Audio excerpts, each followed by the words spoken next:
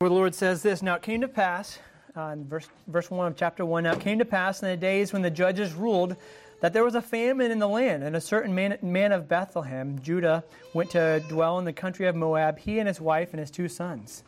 And the name of the man was Elimelech, the name of his wife was Naomi, and the names of his 2 sons were Mahlon and Chilion, Ephrathites of Bethlehem, Judah.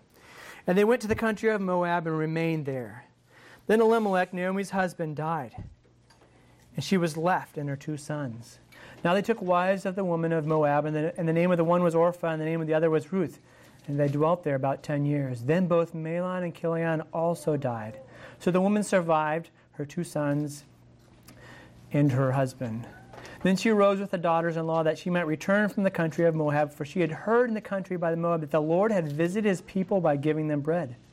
Therefore she went out from the place where she was, and her 2 daughters-in-law with her, and they went on their way to return to the land of Judah." Let's pray. Dear Heavenly Father, we thank you for your word that we have this morning. I pray that you give us hearts that desire to be more like you, and I pray that as we read this passage, we will see that this is applicable in our own lives, and that we can see in areas that we can change and be more trusting in you and have more faithful, loving compassion on other people. In Jesus' name we pray, amen.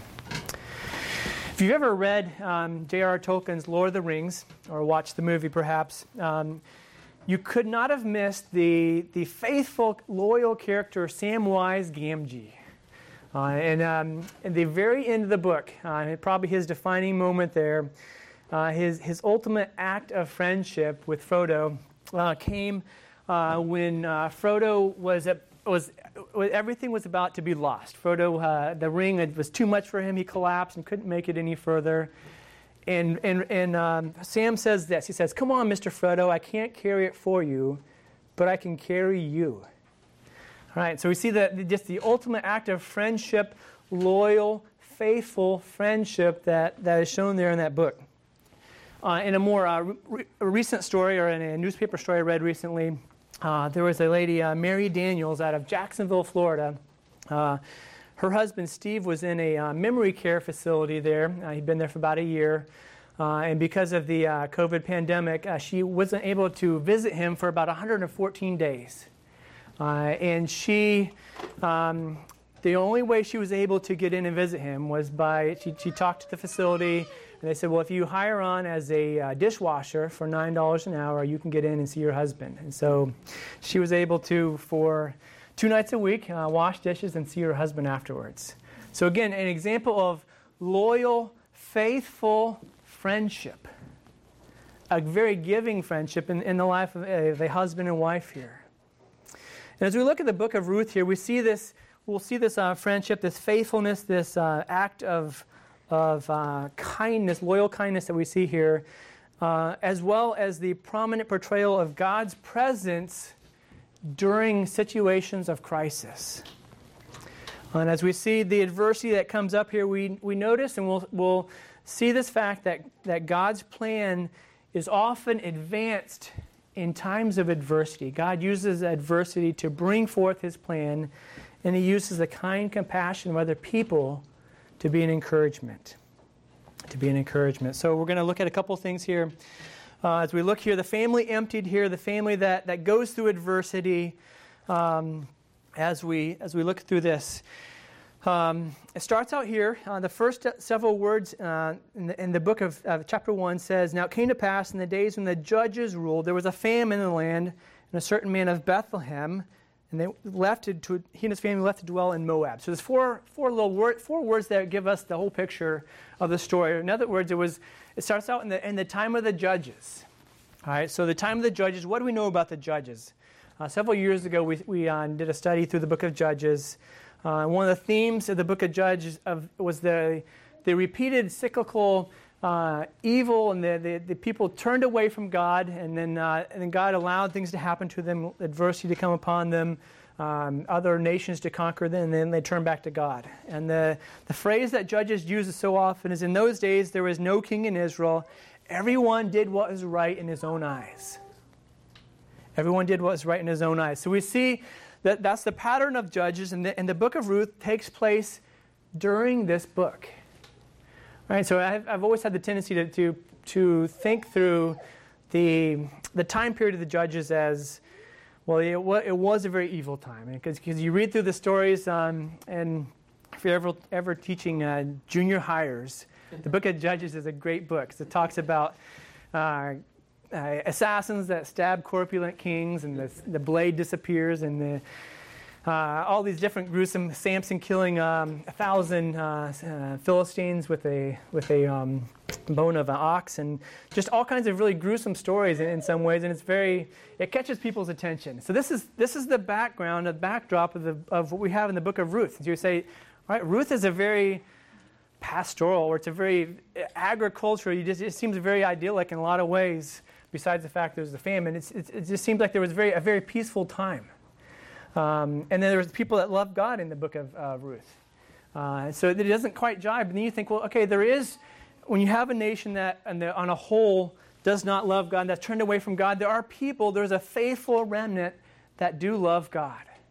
And we've seen this all throughout Scripture. We know that even in the time of Elijah, when Baal worship was very prominent, that there was a faithful remnant of people. And even Elijah was unaware of the people that still loved God, that had not bowed their knees to the Baals. And there was God said there was at least 7,000 people that had not bowed their knees. So we see all throughout Scripture that there are a faithful remnant of people that love God, even in a culture that emphasizes and is very proud of their wickedness. And so that's a very encouraging fact, even in our culture today, that we think, man, things are bad, and they seem to be getting worse, and we seem to be more and more in a minority. But there are people around us that love God, and there's people around us that need the Lord and that can be encouraged, as we'll see in this story, to turn to God. So we see in this book here that it starts out here that Naomi and her husband Elimelech and 2 sons leave Bethlehem for Moab. They leave their home country of Israel to head down to Moab. So Bethlehem was in the southern part of Israel, just a few miles south of where Jerusalem later came to be during the time of David. Bethlehem means house of bread. So you kind of get the irony here of what we see here in the passage, that they are leaving the house of bread because there's a famine. Right? So you kind of see the irony here that the house of bread is no longer the house of bread. It used to be, it was a place that featured a lot of wheat and barley and olives and almonds and grapes and all kinds of crops that would grow there. But because of the famine, it was no longer the house of bread. There's no mention here of why the famine was going on. Perhaps it was God's judgment, but the writer of the book of Ruth chose not to go into why there was a famine. But there was the house of bread was no longer the house of bread. So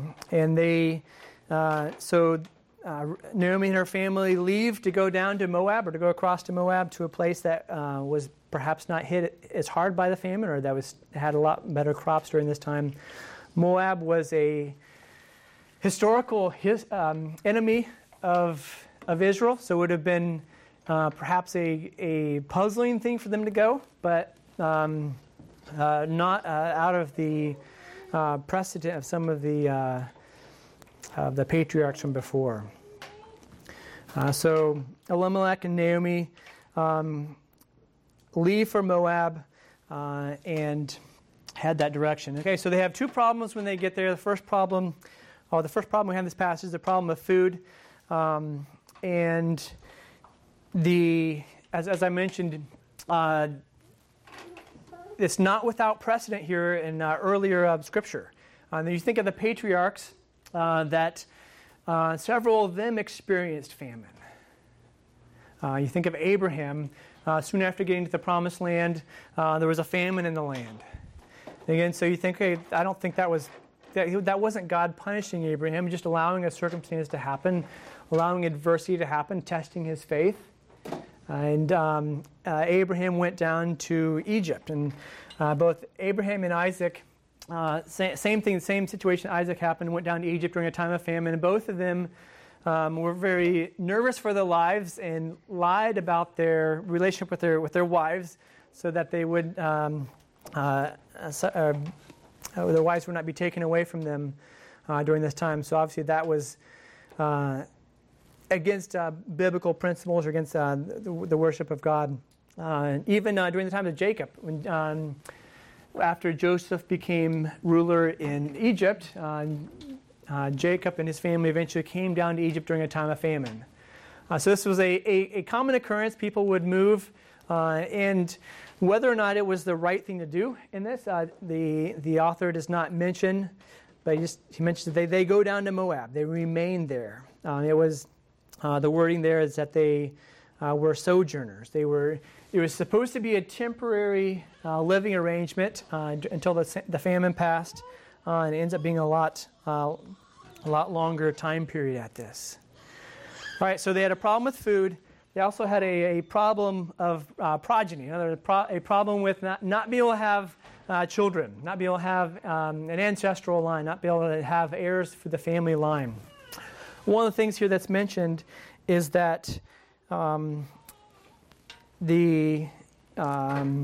it in verse 2? The name of the man was Elimelech, the name of his wife was Naomi, the names of his sons Mahlon and Chilion, Ephrathites of Bethlehem, Judah. So Ephrathites likely were relatives of Caleb way back in Genesis, or I'm sorry, back in Exodus, or when the tribes came to the Promised Land and took a certain part, and Caleb and his descendants took the area of Bethlehem to develop that area for their clan, their tribe.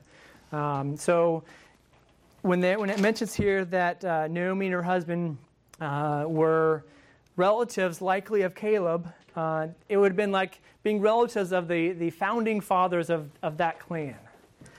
And so as you look through this and think through that, you see that the kind of this fall from prosperity to poverty for this family is even accentuated by their family line. It'd be like saying that a relative of the Rockefellers or the Vanderbilts were living on the street now.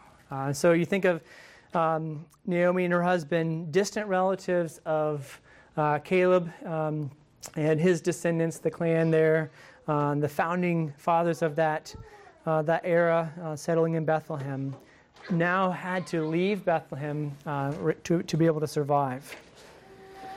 So they had a problem with food. They also had a problem with being able to have heirs. So presumably they were able to find food, but soon after being there, Elimelech dies, and then it says that that her two sons took wives, Orpah and Ruth.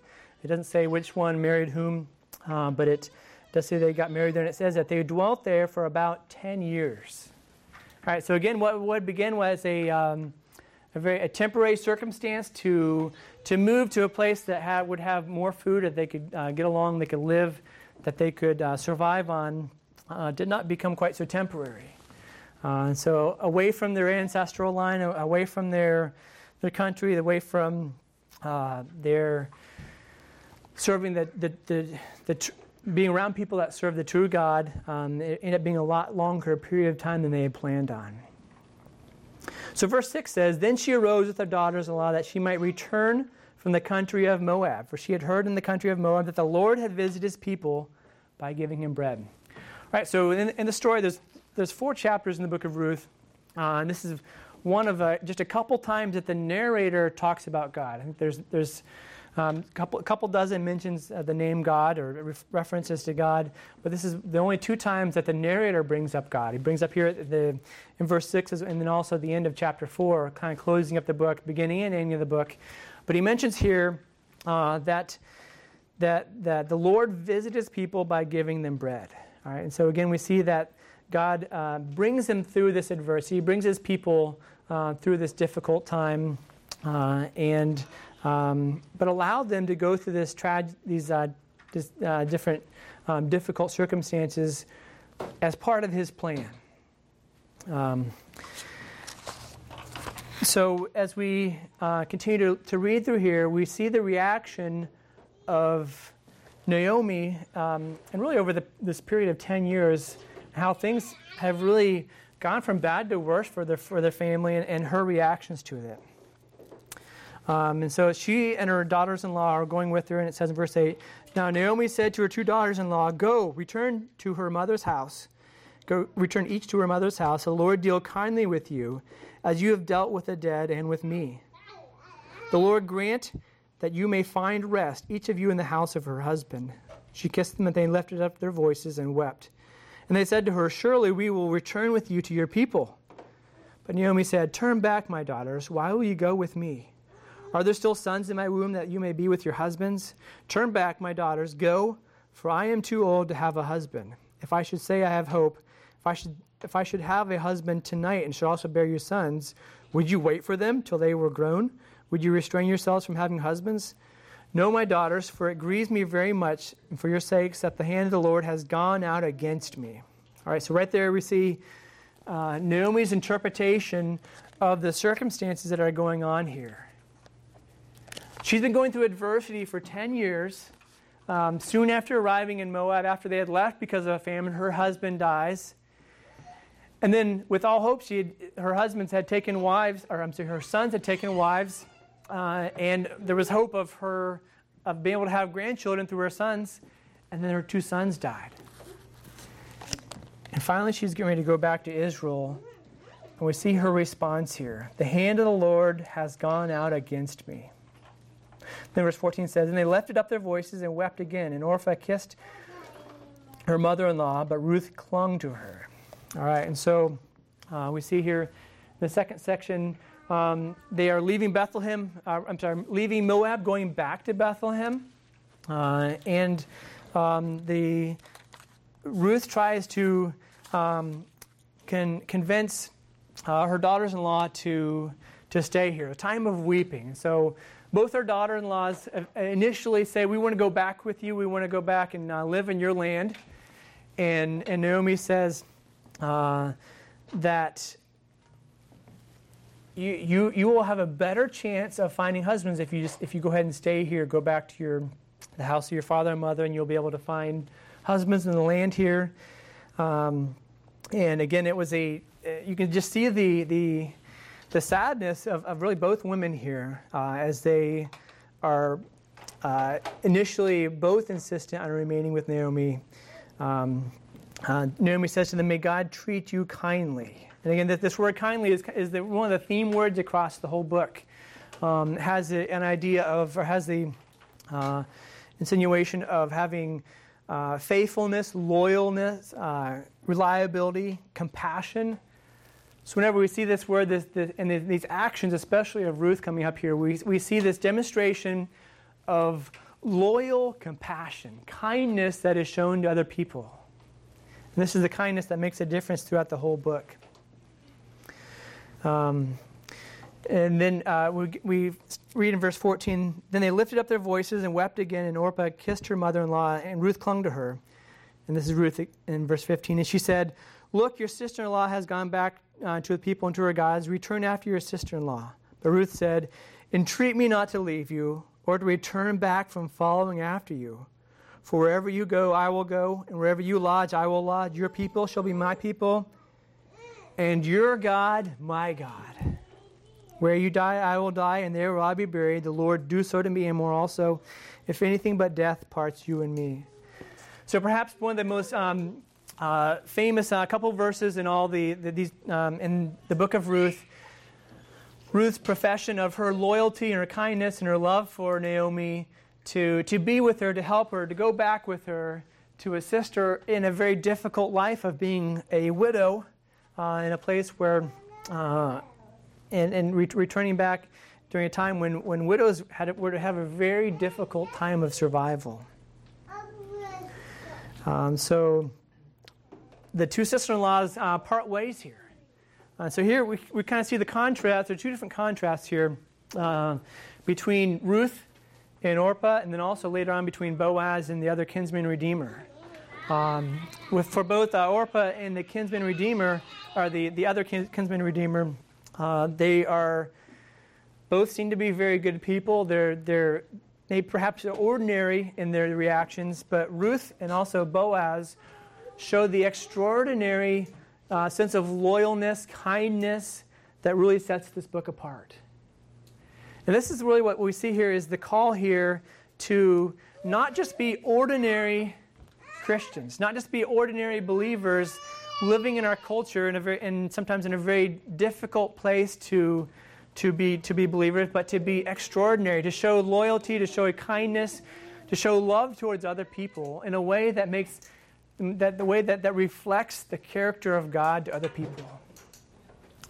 When I paint in other people's houses, I'm around a lot of different people, and it's been a rebuke to me sometimes. I'm in the house of some people's other cultures and beliefs, and some of them I know are not believers, but they demonstrate a care and concern for other people, and they're very kind people, and it makes me think, there's situations that I miss as a believer to show that same kindness to other people, that to be an example of the love of Christ, to have a compassion, a kindness to other people.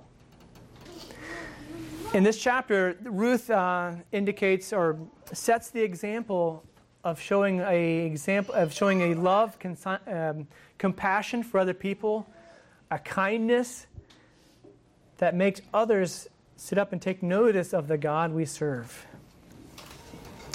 Now again, through looking through this, in verse 16, we see that Ruth professes really her faith in the true and living God. She's from Moab. She's from another country, a different culture that did not worship the true God. And really, what led up to this is there's several years of silence. We don't know exactly how the path that Ruth came to believe in the true God, to have faith in the true God. Obviously, God was at work in her heart. But perhaps Naomi or her husband or the sons during the last 10 years had faith in the true God that they saw, or especially that Ruth saw, and wanted to have this, to love and worship the true God. Again, we don't have that. Nothing's indicated in the passage here. Perhaps at some time their testimony of their faith in the true God had made a difference in Ruth's life. So when she gets to this moment of what do I do? Do I go back with Naomi? Do I go back to a culture where I will perhaps be despised or at least looked down upon? She decides to go back with Naomi, decides to go back and exercise this kindness, this love, this compassion to show to her mother-in-law. During this time, she walks away from the easier road of returning back to her family and perhaps marrying one of her own countrymen.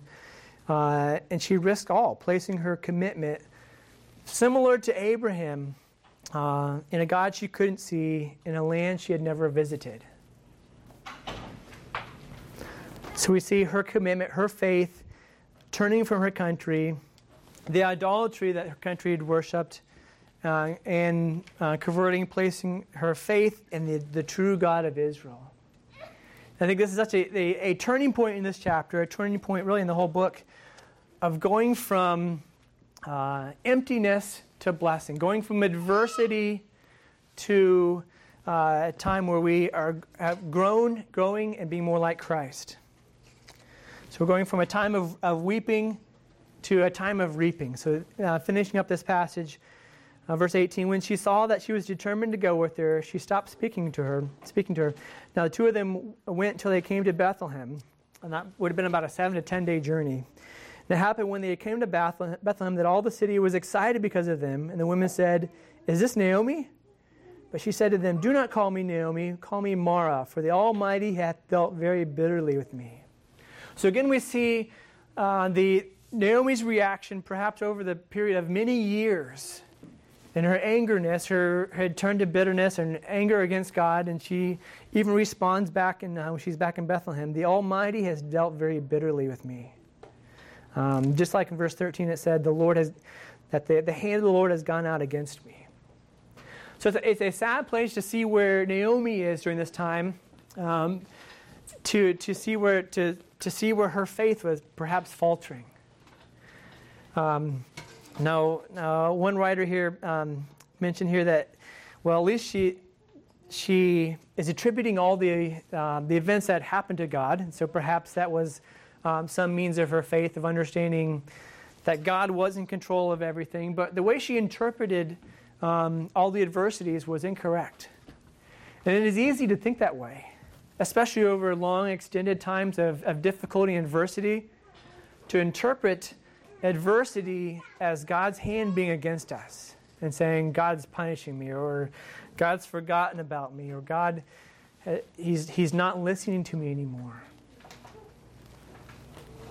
Naomi had the wrong interpretation of the adversity that's going on here. She goes on to say in verse 21, I went out full, and the Lord has brought me home again empty. Why do you call me Naomi, since the Lord has testified against me, and the Almighty has afflicted me? So again, we see what was inside Naomi is coming out. If you have a bottle of water, and you unscrew the top, and you squeeze it really hard, what comes out? Water comes out. The pressure that makes that water come out. And when we're going through adversity in our lives, sometimes the pressure makes ungodliness, makes wrong thoughts and things that we've been keeping inside us come out, and we respond in the wrong way. And Naomi is under this pressure. She responds in the wrong way, not only to her sisters-in-law, but also to her fellow Bethlehemites. The Lord has brought me home again empty. Verse 22 says, So Naomi returned, and Ruth the Moabitess, her daughter-in-law with her, who returned from the country of Moab. Now they came to Bethlehem at the beginning of barley harvest. All right, so the very last phrase here, just the way the book of Ruth is written is a very excellent literary or example of how things are written in a literary sense. Starts out in famine, and it ends at harvest time. Now they came to Bethlehem. What does Bethlehem mean? The house of bread. They came back to the house of bread at the beginning of barley harvest. All right, so we see that God's providential hand brought them back at the exact time that they needed to be back, at the time of harvest. And again, that didn't mean that life was going to be easy for them, but that God brought them back in the exact time that He designed for them to be back, a time of reaping. And despite Naomi changing her name from meaning pleasantness to meaning bitterness, God was at work. And even when we are squeezed in the pressures of adversity, and even sometimes when we respond the wrong way, God is still at work in our lives. God is still showing His love towards us. He is still bringing us in, allowing things to happen that will take us through to the other side, and we will be able to respond in the right way. We can see that God never did leave us.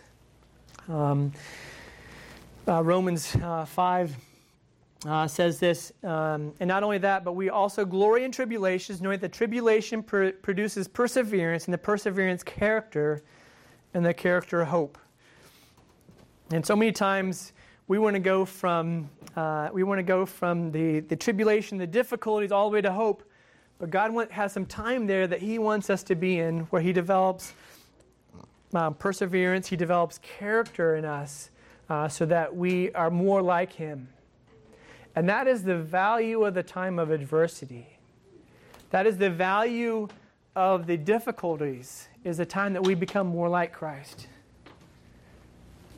So that when we are squeezed, when that pressure is put on us, what comes out of us is not bitterness, it's not anger, it's not disbelief, but it is a reflection of what God has done in our life. A reflection that we are thankful for difficulty, we're thankful for adversities because it changes us. And the fact that we know the outlook is one of hope, that adversity changes us, adversity makes us more like Him, can truly give us hope. So as we wrap up this chapter, we see that Naomi as a widow and Ruth as a widow also and a foreigner, they were frail instruments in the Redeemer's hands. But we see that God chooses to use them. He overlooks the wise, the strong, the rich who glory in themselves and delights in the one who understands and knows me. Jeremiah 9, 23 and 24. God changed them. God was in the process of changing them to be more like Him.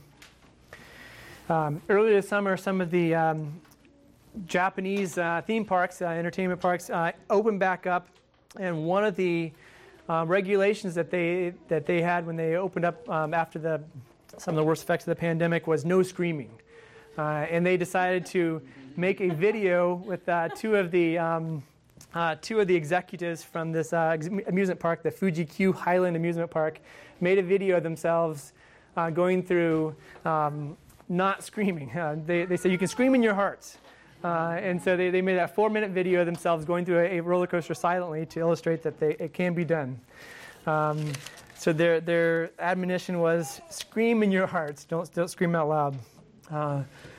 The reality is there are so many people around us that are screaming on the inside. They are screaming within their heart. They are going through adversity. And we have opportunities to be like Ruth, to show the love of God, to show the character traits of God, that He is loving and compassionate, that He has demonstrated His kindness to us, His love towards us, and we can show that same love towards other people. When other people are going through difficulties, which we know everybody around us is, we know the pressures of people of our own families as well as those around us are very great, and we can take those opportunities to share our faith. So just like Ruth professing, your God will be my God, your people my people. We can have that same effect on other people. Let's pray. Dear Heavenly Father, we thank You for Your love for us. We thank You for the gift of salvation and the fact that we can share our faith with other people, that we can be an encouragement to others, even in times of adversity. And I pray that You would help us to have a love for You that will come out, that will be demonstrated even in times of pressure. In Jesus' name we pray. Amen.